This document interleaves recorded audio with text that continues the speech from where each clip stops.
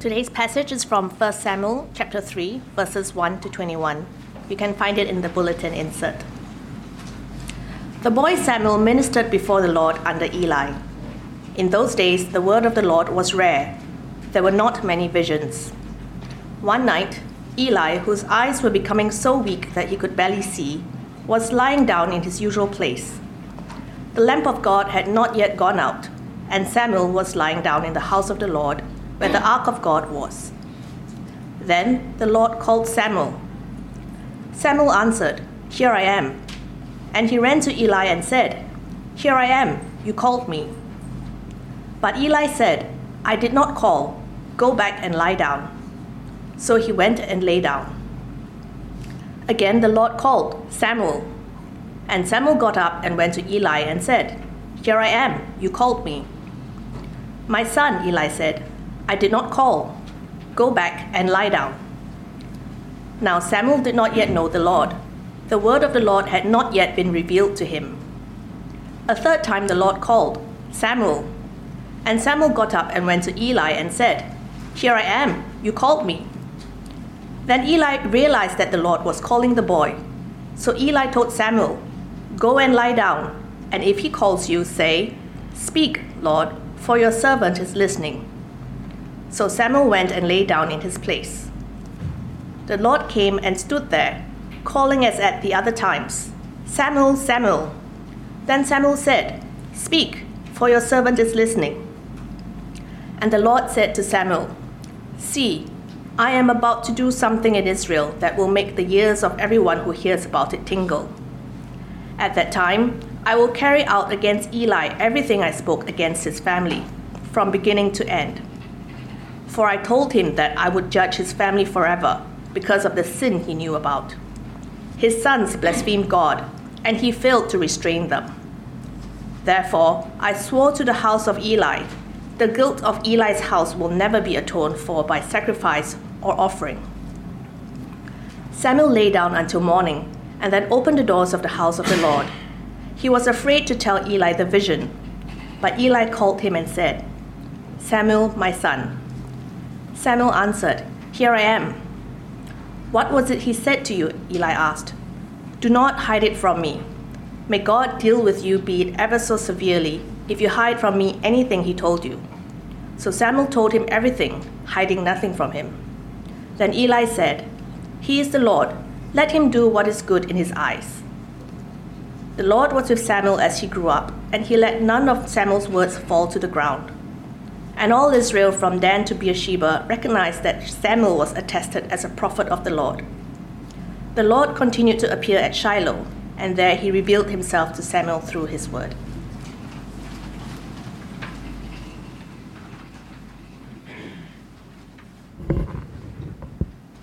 Thank you very much, Wayna.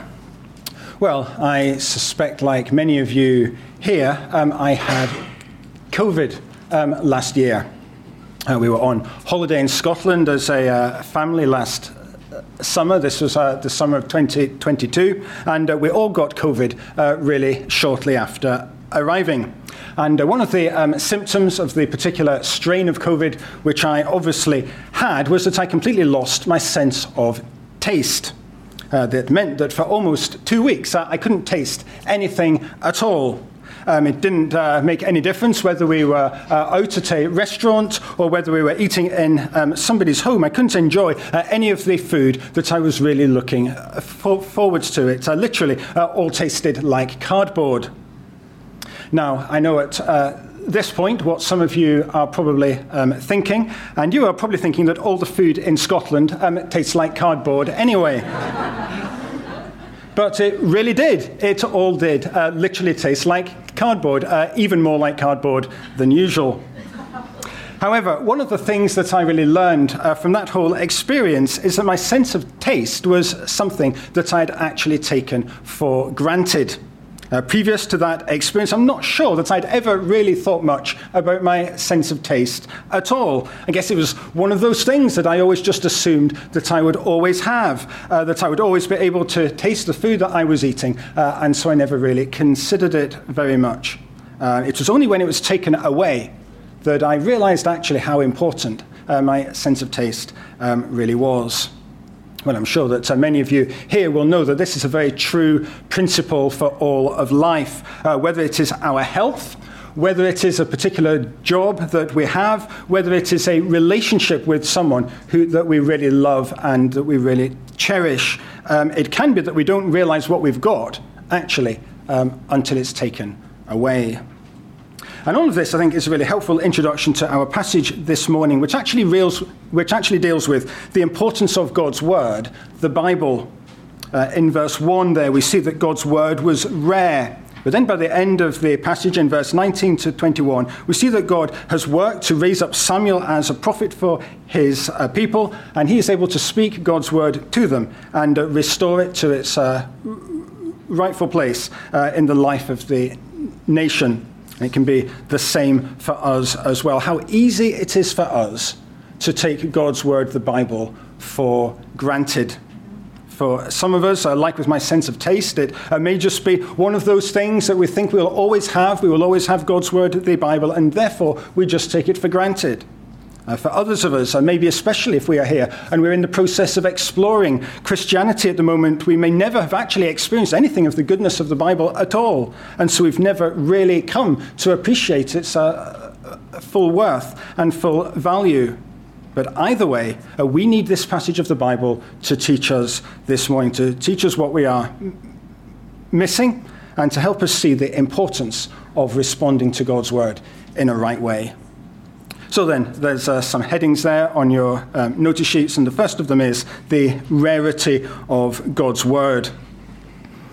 And this really brings us to verse 1, where we read, "The boy Samuel ministered before the Lord under Eli. In those days, the word of the Lord was rare. There were not many visions." And so we're told that God's word was rare. This was a time in salvation history where God usually spoke by his prophets. What would happen is that a prophet would basically receive God's word in a vision, and then they would speak it to the people to whom it was addressed. But at this particular point, we're told that the word of the Lord was rare. There were not many visions. And so in our own day, in our own age, it prompts the question for us, what about our own country? What about even our own lives? Is the word of the Lord rare? Now, we obviously know from the passage that we looked at last week that the word of God had not completely died out in ancient Israel.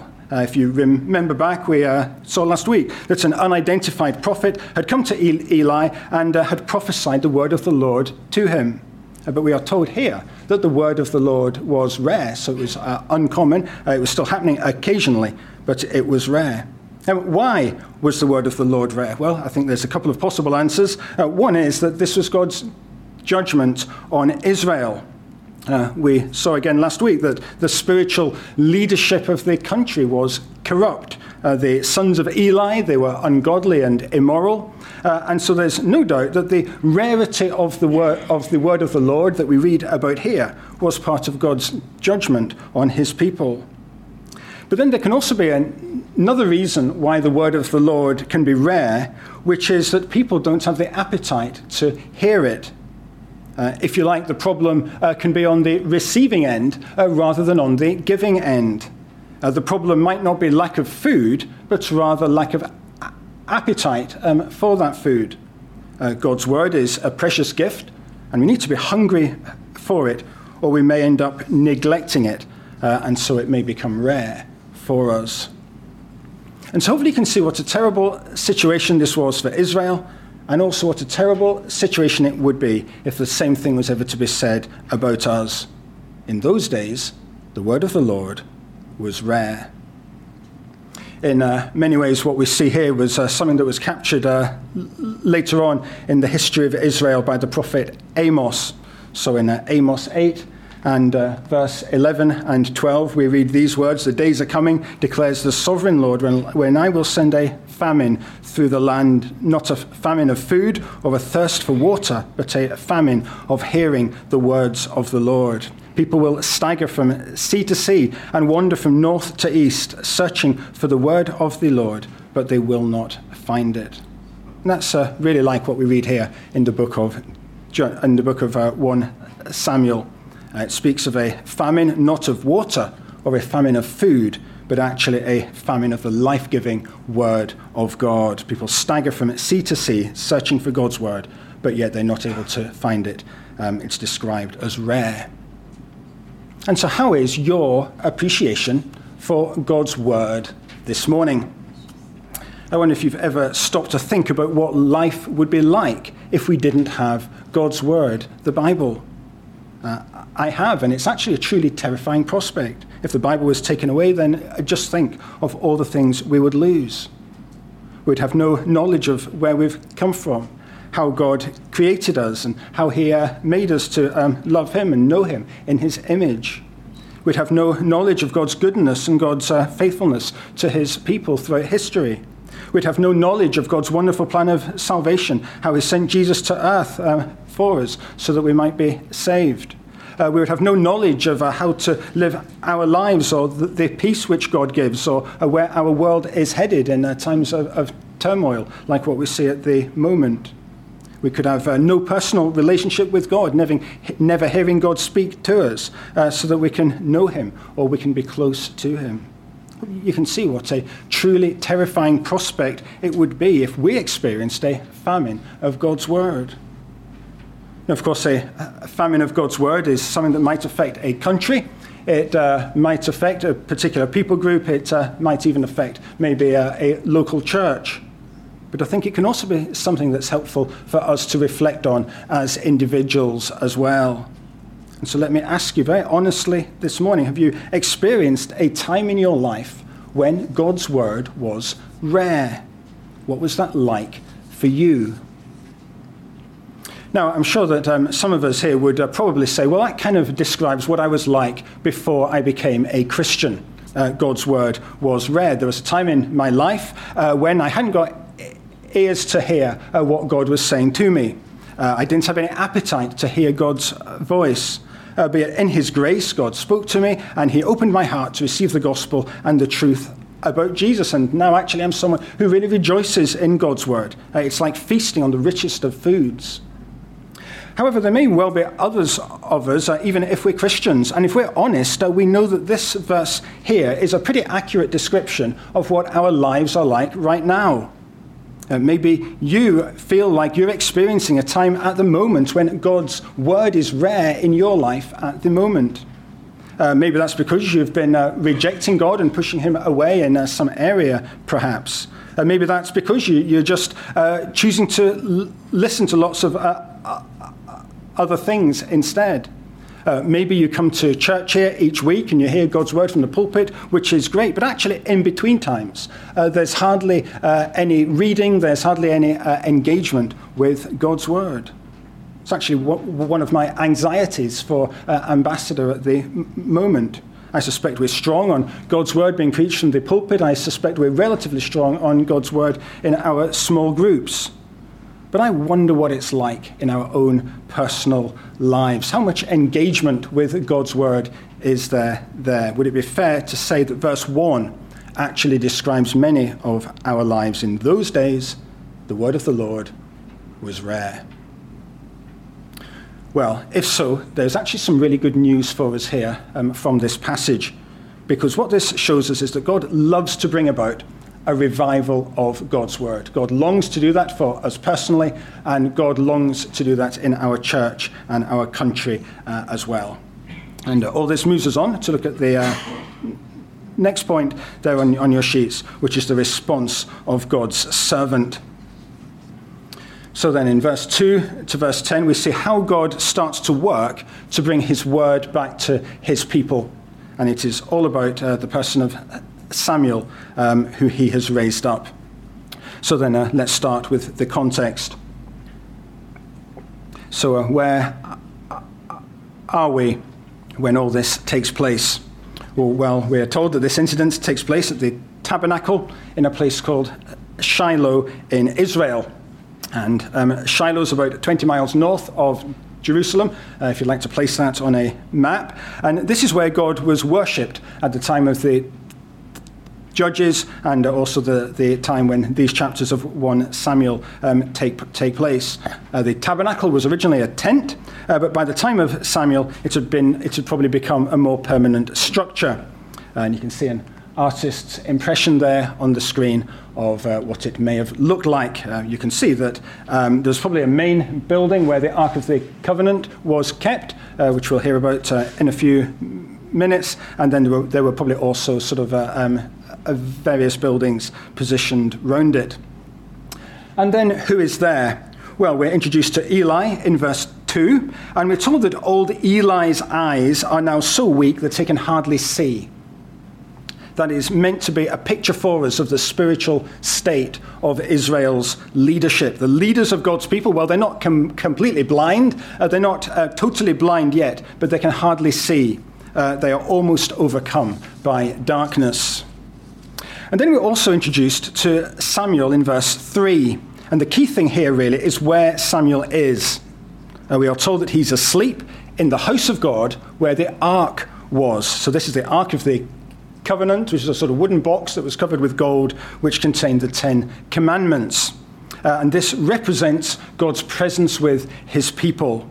And so the point here is that Samuel is near God. You actually can't get any closer to God's presence in the Old Testament than where Samuel is at the moment, asleep near the ark.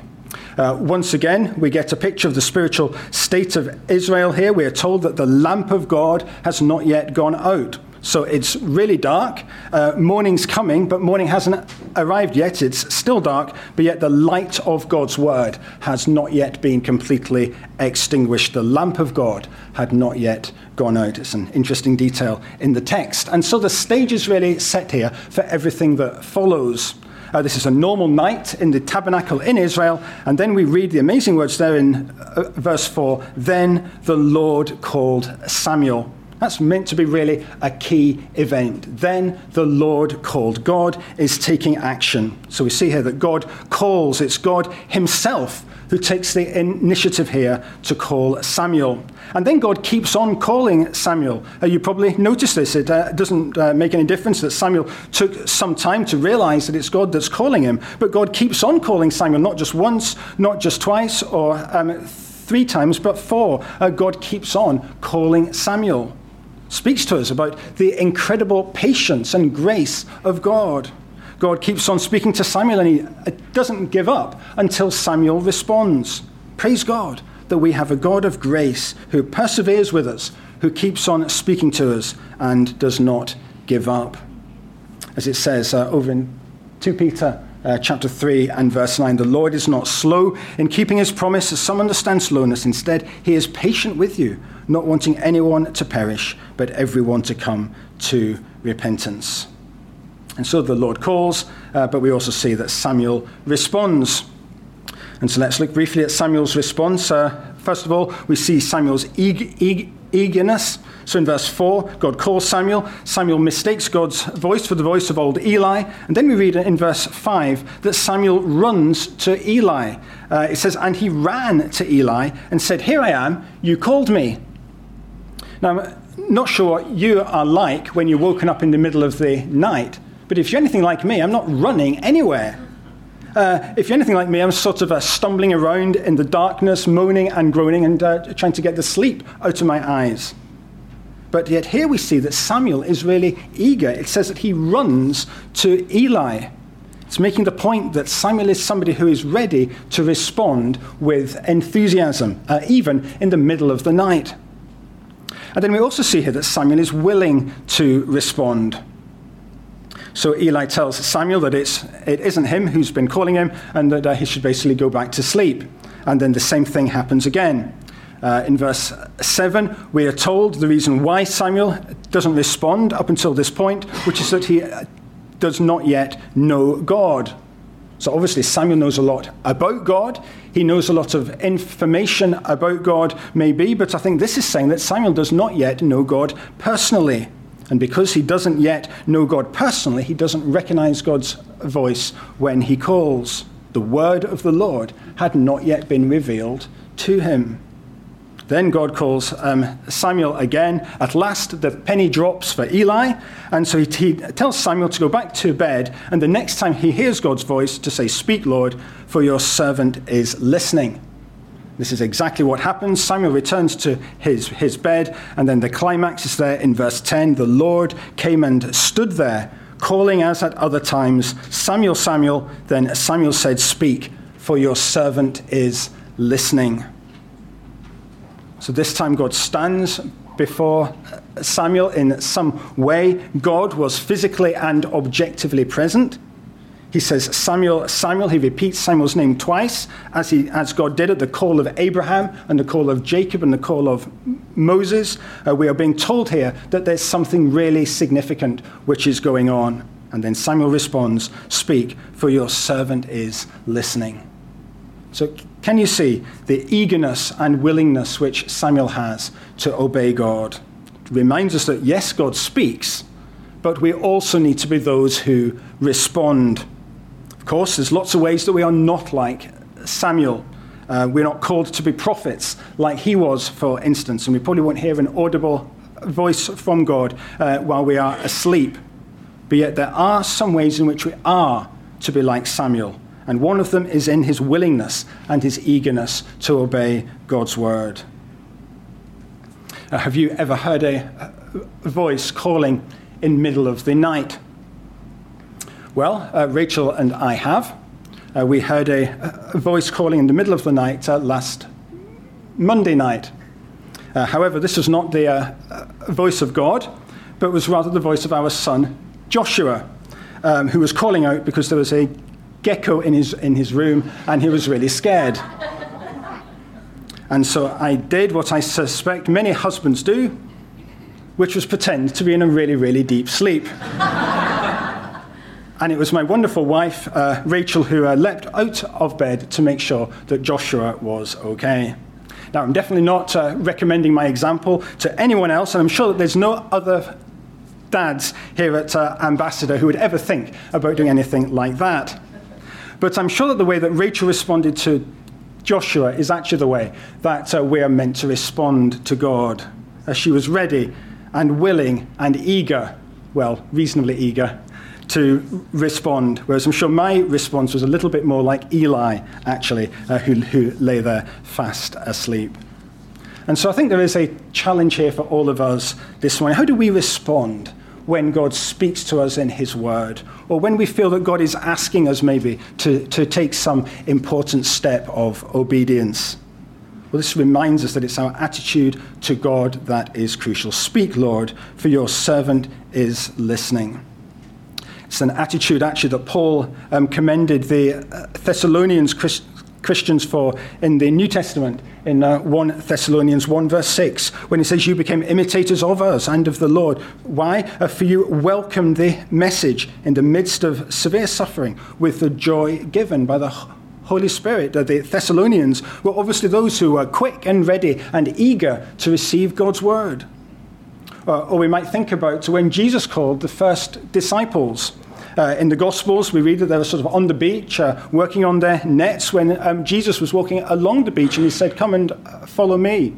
The word of the Lord, if you like, came to them, and they immediately obeyed, and they left their nets, and they followed him. You see, if we are New Testament Christians, we actually have even more motivation to obey than Samuel did, because the word of the Lord comes to us not through a voice in the middle of the night, but rather from the loving lips of the Lord Jesus Christ through the words of Scripture, the one who loved us, the one who loved you, and who gave himself for you. And so again, an honest question: how are we responding to God's word this morning? Maybe, I wonder, in this coming week, whether some of us need to actually pray, "Speak, Lord, for your servant is listening." If you're taking God's word for granted at the moment, if the word of God is rare in your life, why not pray in this coming week, "Speak, Lord, for your servant is listening"? Obviously, that presupposes that we're spending some time in God's word and that we are opening ourselves up to hearing from God. We need to give God opportunity to speak to us, but is that a way that some of us need to respond? Maybe it might mean making ourselves willing and available for a new avenue of service. as we ask God to lead us and guide us and direct us. Speak, Lord, for your servant is listening.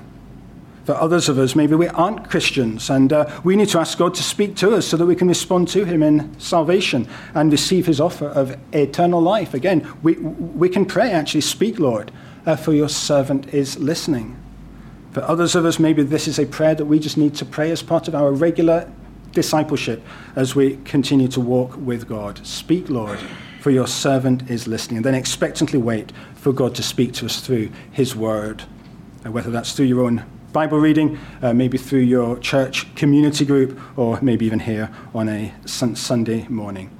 Maybe pray, speak, Lord, for your servant is listening. Open yourself up to God and see what happens. Those of you who know me well will know that one of my favorite animals is the rabbit. And you can see a lovely picture of a rabbit there on the screen. And one of the great things about rabbits is that they have really great ears. If you go anywhere near a rabbit, you will see their ears twitch, and they are instantly ready to respond to any sound that they hear, usually by running away, which is not a particularly good example, so let's just leave that part of the example there. But when it comes to hearing God's word, we're to have ears like rabbits, sensitive, open, attentive, ready to hear and obey what God is saying to us. And so we see the response of God's servant.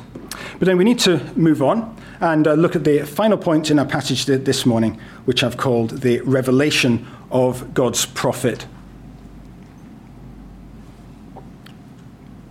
And this brings us to the rest of the story. And what we see here is that Samuel is established as a prophet in Israel. There's a couple of aspects to this. First of all, we see that God gave Samuel a message for Eli. So that's from verse 11 down to verse 18. This is basically exactly the same message that we saw that God gave Eli last week when he said that his sons would be cut off and that his priestly line would come to an end, except now sort of Samuel is confirming that it would definitely come true.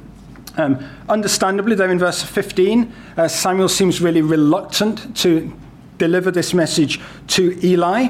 After all, Samuel was probably a young boy, and Eli was an old man and was probably his boss and mentor as well. And so it says there in verse 15 that he was afraid to tell Eli the message that God had said. Again, it's only a really small detail, but I think that's a great reminder that it's not going to be easy to be a servant of God in the world.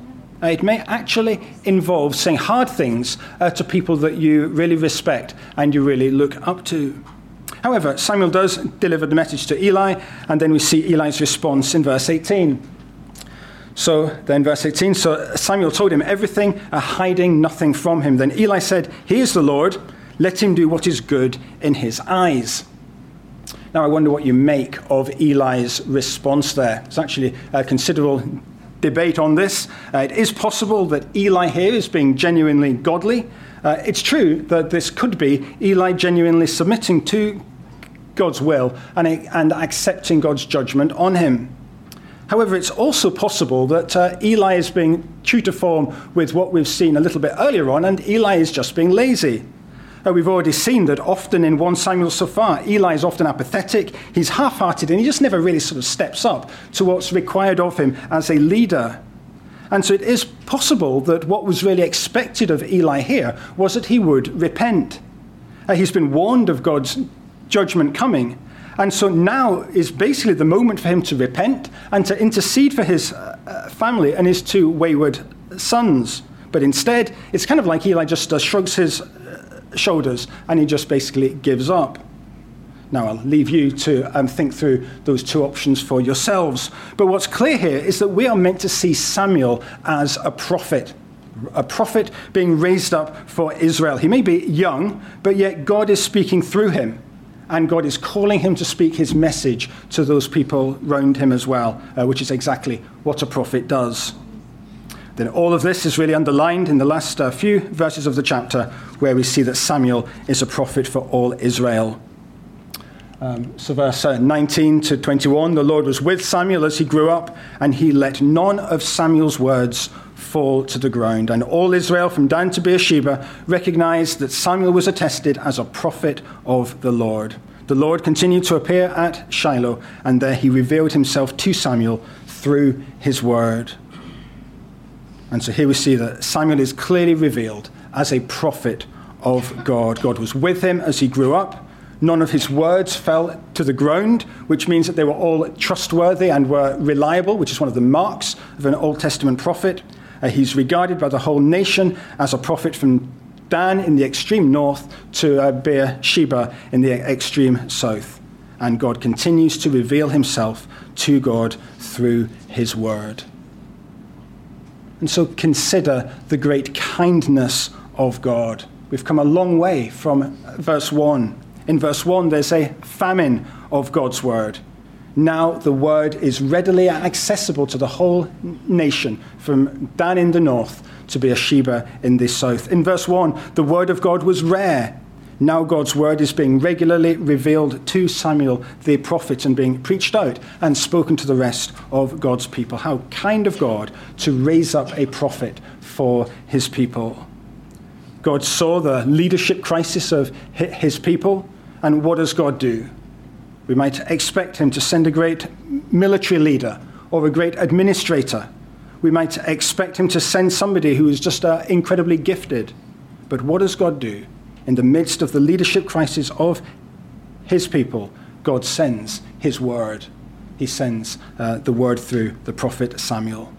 I think surely this is something important to say to us as a local church. I certainly don't think we're in any kind of leadership crisis, but we are in the process of looking for a new senior pastor. And I praise God that the candidate that we've got coming is someone who preaches God's word, someone who loves God's word, and someone who teaches it faithfully and accurately and well. And that's exactly what we need as a local church. Of course, this passage speaks to us ultimately of Jesus Christ as the prophet who God has raised up for us. It's incredible, really, how clearly Jesus is revealed to us in these opening chapters of 1 Samuel. If you remember back to Hannah's prayer in chapter 2, we saw that it looked forward to Jesus coming as the anointed king. If you were here last week, we saw that Jesus is our great high priest who offered himself as the perfect sacrifice for sins. And now, this week from chapter 3, we see that Jesus is also the perfect prophet, the one who not only speaks God's word, but the one who actually is God's word incarnate. Prophet, priest, and king. And it's all revealed to us from the first 3 chapters of Samuel, who Jesus is. Jesus is the one who speaks God's word to us in its most full and final form. As it makes clear in Hebrews chapter 1 and verse 1 and 2, in the past, God spoke to our ancestors through the prophets at many times and in various ways. But in these last days, God has lovingly spoken to us by his Son, whom he appointed heir of all things, and through whom also he made the universe. You see, Jesus is the leader we need, the perfect prophet who speaks to us and whose words bring life, the one whose words never, ever will fall to the ground. And so let's praise and worship Jesus this morning and respond to him in the same way that Samuel did here. Speak, Lord, for your servant is listening. See, don't take Jesus for granted, but come to him with true repentance and worship him with all of your life. I love the story of the Puritan pastor in England who was preaching once about the importance of the Bible. As part of the sermon, he impersonated God really by saying that because of the people's neglect of the Bible, he was going to take it away. He actually picked up the Bible and began to walk with it out of the church building. But then he sort of changed roles and then pretended to be the people, and he sort of fell down on his knees and prayed, Lord, whatever you do, don't take our Bible away. Kill our children, burn our houses, destroy our goods and our crops, but spare us your Bible. Don't take the Bible away. And then he sort of switched roles and impersonated God again and said, okay, I will try with you a while longer. Here is my Bible for you. I will see how you use it, whether you will love it more, observe it more, practice it more, and live according to it. And apparently all the people broke down and wept. And we maybe think that's all a little bit dramatic, but surely that preacher has a really important point. What could be worse than losing their Bible, than God taking his Bible away? Well, praise God that he's not done that. And we live in a day and an age when we can hear and understand and obey God's word, the word that, of course, speaks to us and reveals God's ultimate word, the Lord Jesus Christ. Let's pray together.